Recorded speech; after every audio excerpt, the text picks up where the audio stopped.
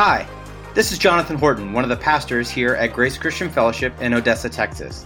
I want to thank you for tuning into the podcast today. Wherever you are listening to this, I hope that this message encourages you, gives you hope, and reminds you that you are loved.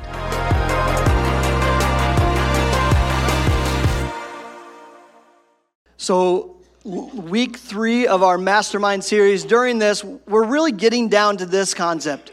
What you think about matters. So often as believers, we just think, hey, it's what I do matters. But so often the thoughts that are behind the actions are the thoughts are the things that make you either do what you do or kind of stay back from some ministry that maybe the Lord wants to do in and through you.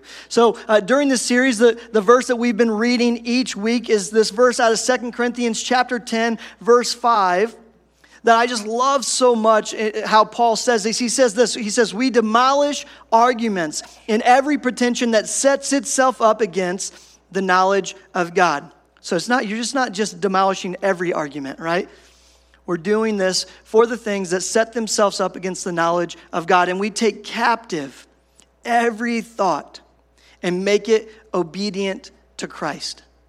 This is so important for us to really think about in our thought life. Are we really doing this? Are we taking captive these thoughts that come up against? And are we taking our thoughts not only captive, but are we making them obedient to Christ? Because there's two different things in this. If we're just trying to catch those thoughts, that's one thing. If we're just keeping them and thinking about it at our own level, but then when we say, no, I want to make all of my thoughts, I want to make my life obedient to Christ, then it begins to take a different step. So we've been going through this and thinking about it from different angles. The first week we talked about how we really need to question how we think about God. Now, on the forefront, we can say, hey, I believe in God and I believe these truths about Him. But then when we really begin to look at our heart, you might realize that underneath it, you might have some underlying things that are actually lies that you're believing about God. Lies like He doesn't have time for you. Lies like He doesn't know you personally, that there's too many people. He doesn't really care intimately about you, even though in your head you're like, no, that's not true. But really it gets down to, are you believing these lies in your heart? So last week, we moved from you just thinking about God to you thinking about you. And if you missed it last week, I heard from several people that are like, man, for whatever reason, God was I needed to hear that last week. Because it's so interesting, right? We will say things to ourselves that we would never say to somebody else. But somehow you saying it to yourself and thinking these terrible, negative, bad things, you just think that it's okay. But instead, we shouldn't be in this kind of relationship with ourselves where we just kind of tell ourselves these negative things, but we should say, God, no, I want to have what you say about me be true about what I say about myself as well. So we talked about those things the last couple weeks, and today we're moving from just talking about you, talking about God, to saying, how can we begin to think about how does our thoughts make us think about other people? Do you realize that you just have some really natural things that will come out in your thought life? For instance, there's a theory that came out in the 60s, and it's about the 4 stages of proximity. And in this theory, it talks about, hey, when you have an intimate relationship with somebody, you're okay being a distance of about 1.5 feet away from that person. But then it talks about these other kind of spaces that we can enjoy with people. It says if you are in this proximity of a personal space, you're within 1 to 4 feet of those people. If you're a social space, it's 4 to 12 feet. If it's a public space, it's 12 to 24 feet. And I want to kind of dig into this just a little bit with you, because here's the thing. When you're going through school, and most likely your teacher wasn't like, hey, I want to talk to you about your personal space. Now, some of y'all, you needed that, right? So your parents are like, you are like right up in that person's face. But for most of us, it just begins to be something that we know in general. Hey, there's personal space and we need to keep it. How do I know this is true? If you're a guy and you walk into a public restroom, right?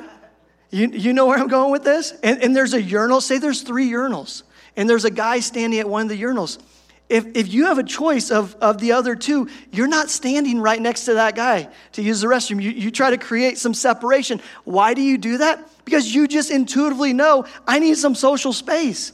If you go and there's all these urinals and you stand right next to the other guy, you just made things awkward, right? And then even worse, if you try to start talking to him, oh my word, right? It is not the time to talk. Like we understand some of this as guys. Now, when it comes to this spacing, it's so interesting how this is true. And now COVID has messed all of this up as well for us. But we understand it on the intimate level. There's certain connections. If you have a spouse, you know that, hey, that person's allowed within your intimate space. But watch this. If you guys are angry with one another, then all of a sudden it almost feels like there's more of a distance between you. You maybe don't want to be as close with that person. But then you get into this personal space. And there's this guy who says, hey, you can do the handshake test to see what somebody's personal space is. And anymore, you might not even get a handshake, right? But say you can get a handshake. And here's the 4 steps to figuring out what somebody's personal space is and kind of intuitively looking into that. If you walk up and you say hi to somebody, you step into that, you shake their hand, you look them in the eye, and then you just kind of take one step back. You kind of watch what they do. And do they like back up away from you a little bit? Then these are just some thoughts that are going through their minds that there's kind of setting up for them. What does their personal space look like? How connected are they to you? Now, of course, there's different cultures that are going to be closer together and other cultures that aren't going to be as close together in the way that they interact with one another. But I'm telling you these things because as we kind of look at this, we can begin to say, you know what, there's some social constructs that we live by without even really thinking about it very often. You know, we see this happen, for instance, in the social or public space. Have you ever walked into an elevator and somebody else is in that elevator? And you're like, okay, I'm walking in here. The door's about to close. It's just going to be us two. You're thinking, you know, hopefully they don't have a knife or something like that. But if you walk into this elevator and they're right here, what do? You go over to this other side, and generally you don't make eye contact. You just kind of look down, and this is kind of how it goes. And we understand for whatever reason that this is what it's supposed to be like. But what if you went and just stood right next to that person in the elevator, and you're like, hey, your phone dinged. Do you want me to read your text message for you? You know, like there would be some awkwardness in this, and you just understand in general, hey, I probably don't do that. Like, this is going to be awkward if I talk to them, or it might seem strange or alarming to them. And so you kind of keep your separation. You try not to make eye contact. And in our lives, we have these things that come into our minds. And what I want you to realize is that we will have thoughts that come into our minds that either push us away from people or pull us closer to people because of the thoughts that come to our mind. And so often, these thoughts, they come rushing into our minds.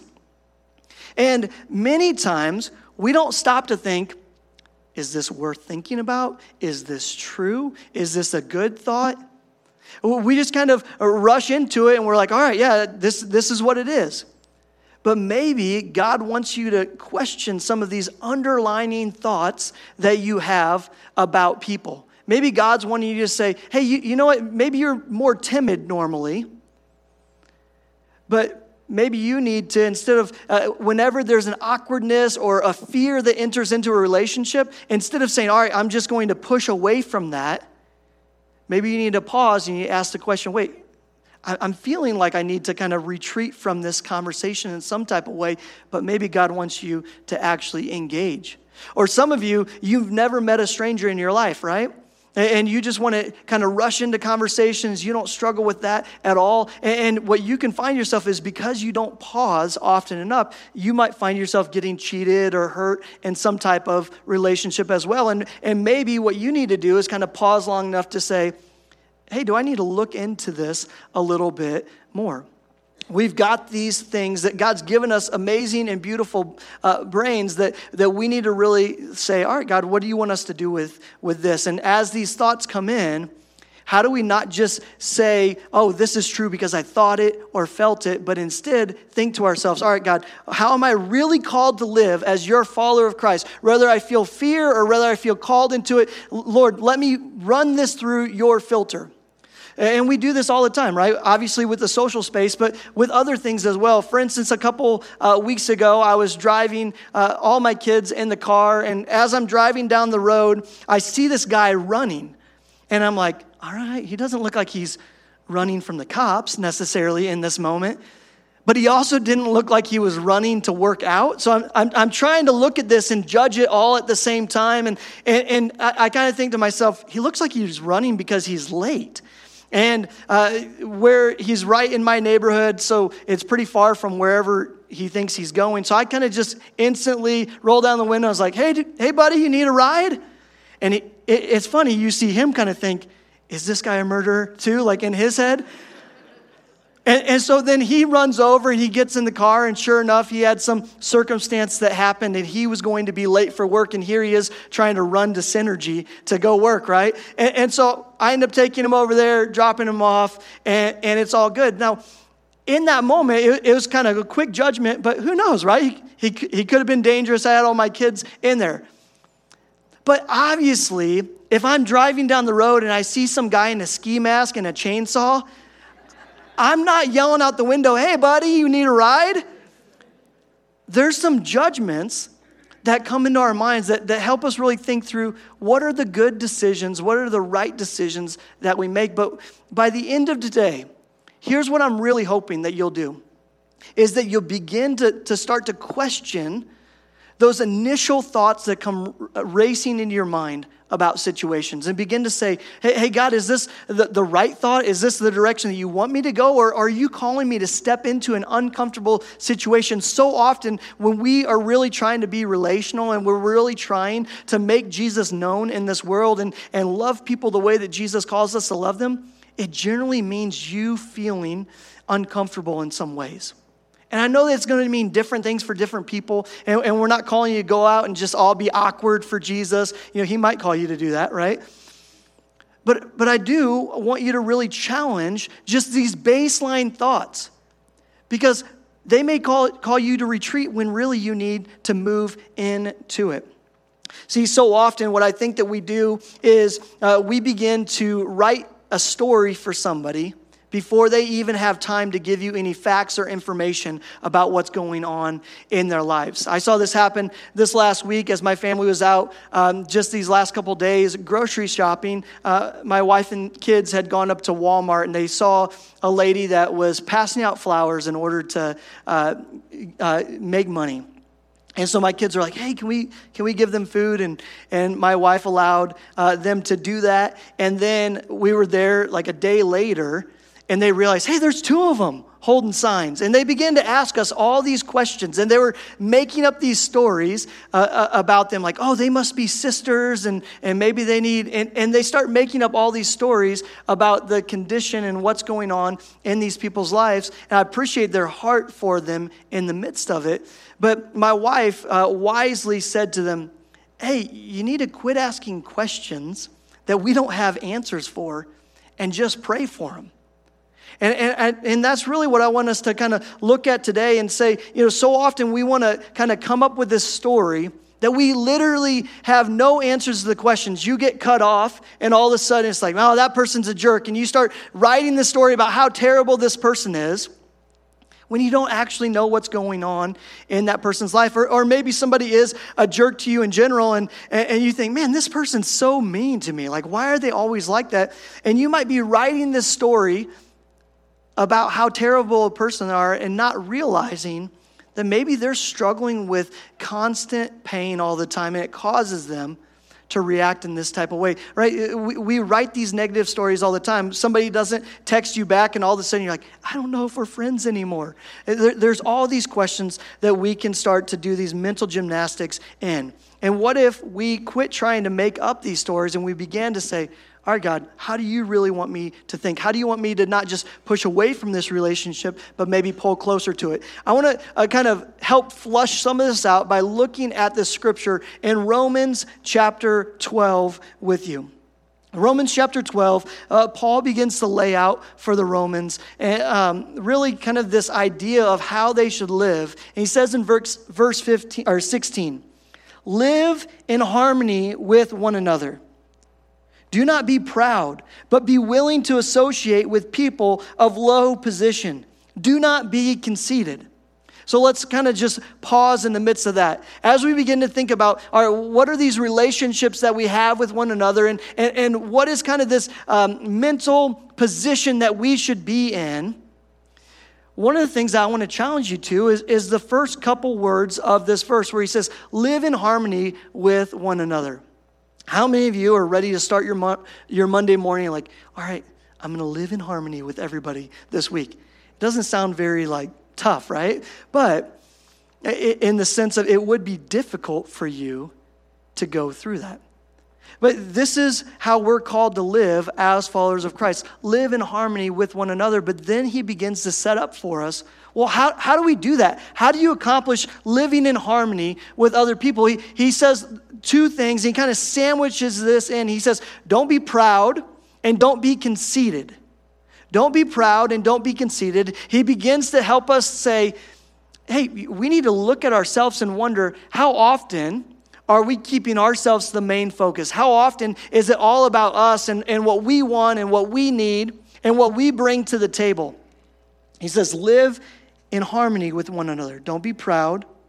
Don't be conceited. And then in the middle of those two things, as he helps us see how we live in harmony with one another, he says this that I think is so difficult for us. He says, be willing to associate with people of low position. Be willing to associate with people of low position. Now, for some of us, you might just say, hey, that's easy. Like I associate with everybody. I love everyone. But I would really challenge you to think to yourself, how well do you do at this? You know, it's often been said that one of the biggest segregating things on a Sunday morning is wealth. And I don't know if you've ever thought about this. So often we think about, oh, it's all about the colors of skins, and this is what separates people in times past. But a lot of statistics would point to the fact that many times people of different socioeconomics, they don't always relate with each other very well. Why is that? Is it because we struggle with this? We struggle with being willing to associate with people of low position? And low position, I think, can mean so many different things. Struggle with people, let's just say, struggle with people that are different than you. How willing are we to say, hey, you know what, when it comes to relationships, because here's what happens. When you're struggling with somebody from a lower position, whatever that means in that moment, oftentimes in our minds, I think, we begin to push away from those relationships. Hey, we don't have similarities. We might not get along very much. We don't have the same likes or the same lifestyle. And so just naturally, we begin to push away from some of those relationships. But in this, it's saying, hey, wait. We need to first off and kind of question, are we proud or conceited in some type of way? And the answer honestly might be no. But then the second thing that we need to begin to ask, well, are we, what this says, willing to engage in those types of relationships? Are we willing to seek them out? Now, as we sit here today, we might say to ourselves, hey, I'm willing to engage with somebody that's in a lower standard than me. And once again, it can mean several different things. I don't want you to just hear that from the example I gave of the money side of things. But when we dive into this, we need to begin to ask ourselves, hey, I don't want to just be willing, but we need to think about this. God calls us, you and I, to have a faith of action.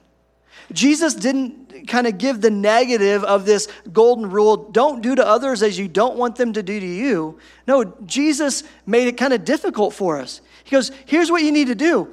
Do for others as you would want them to do to you. Treat others in the way that you hope people treat you. It's not this concept where it's like, all right, you're good just not doing anything. No, God says, no, have a faith of action. Have a faith where you're saying, how do I love people? How do I engage with people? How do I care for people in the way that I would hope that they in turn would care for me?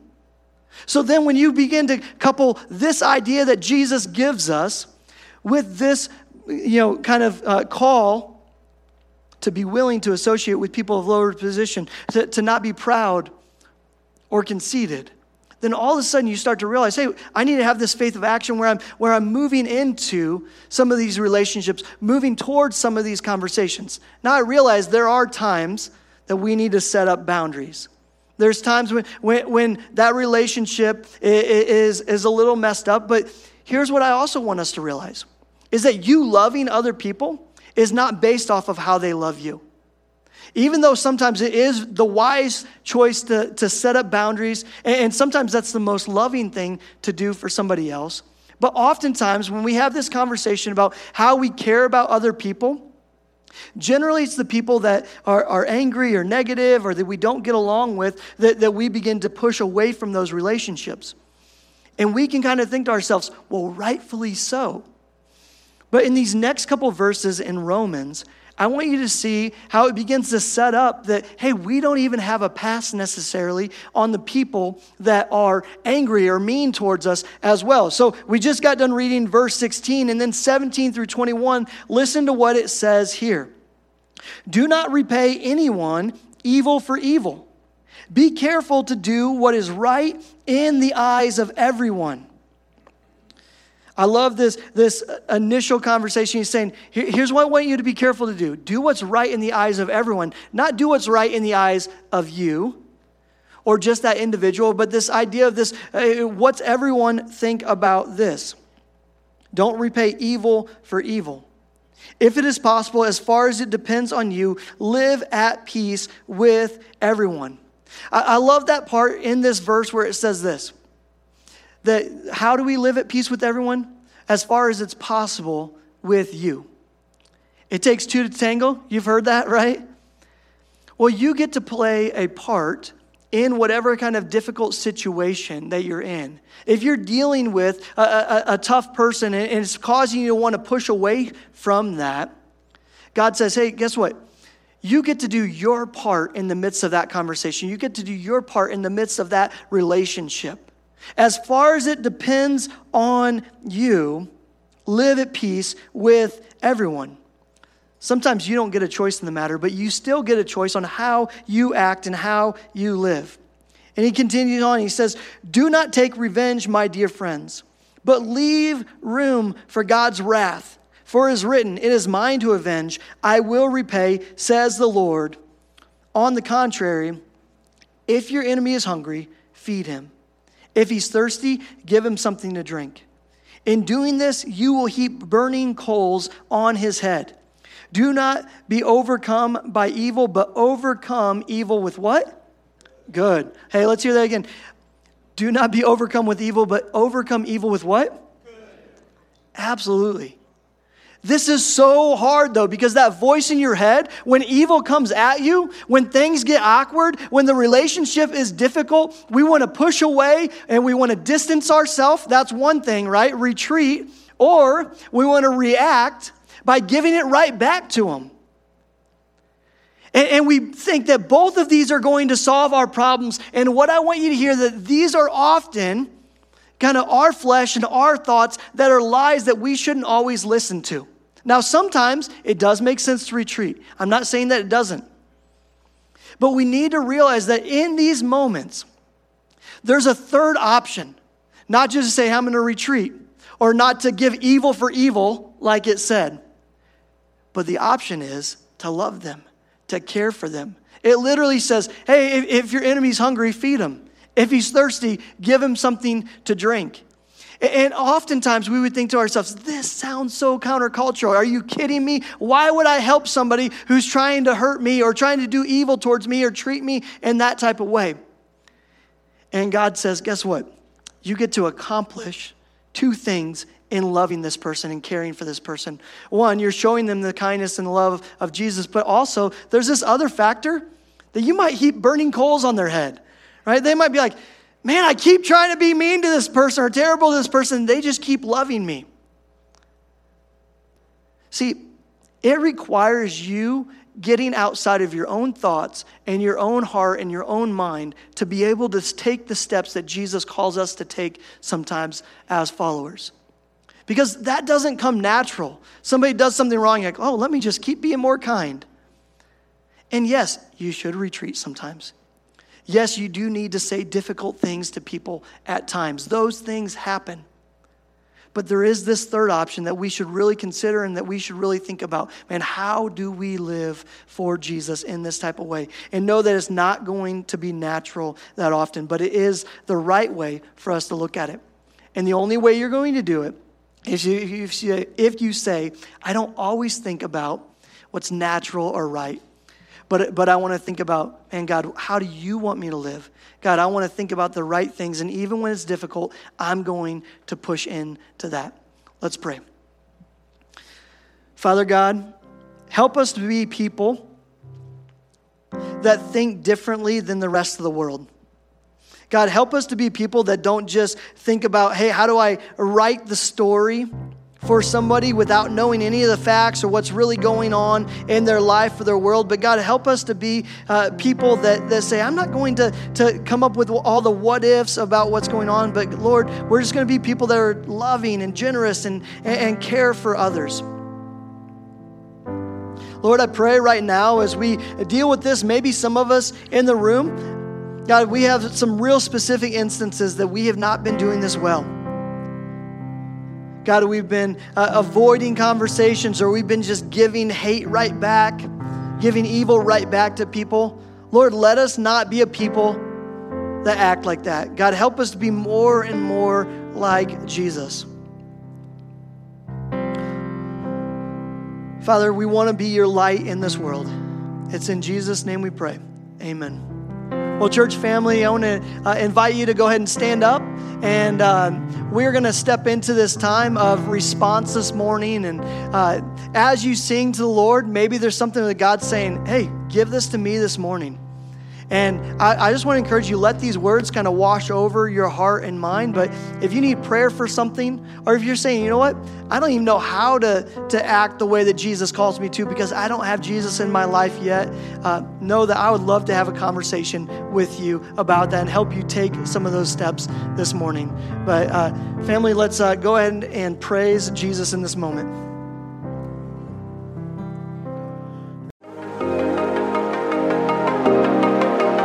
Thank you so much for joining us on the podcast today. Make sure to subscribe to this channel so that you can keep up with new content as it becomes available. We would also ask that if you have been encouraged by this ministry, that you would consider partnering with us financially. Your support helps us to continue our mission of helping people move from where they are to where God is calling them to be. You can find all the ways to give at graceodessa.com/give. Thank you.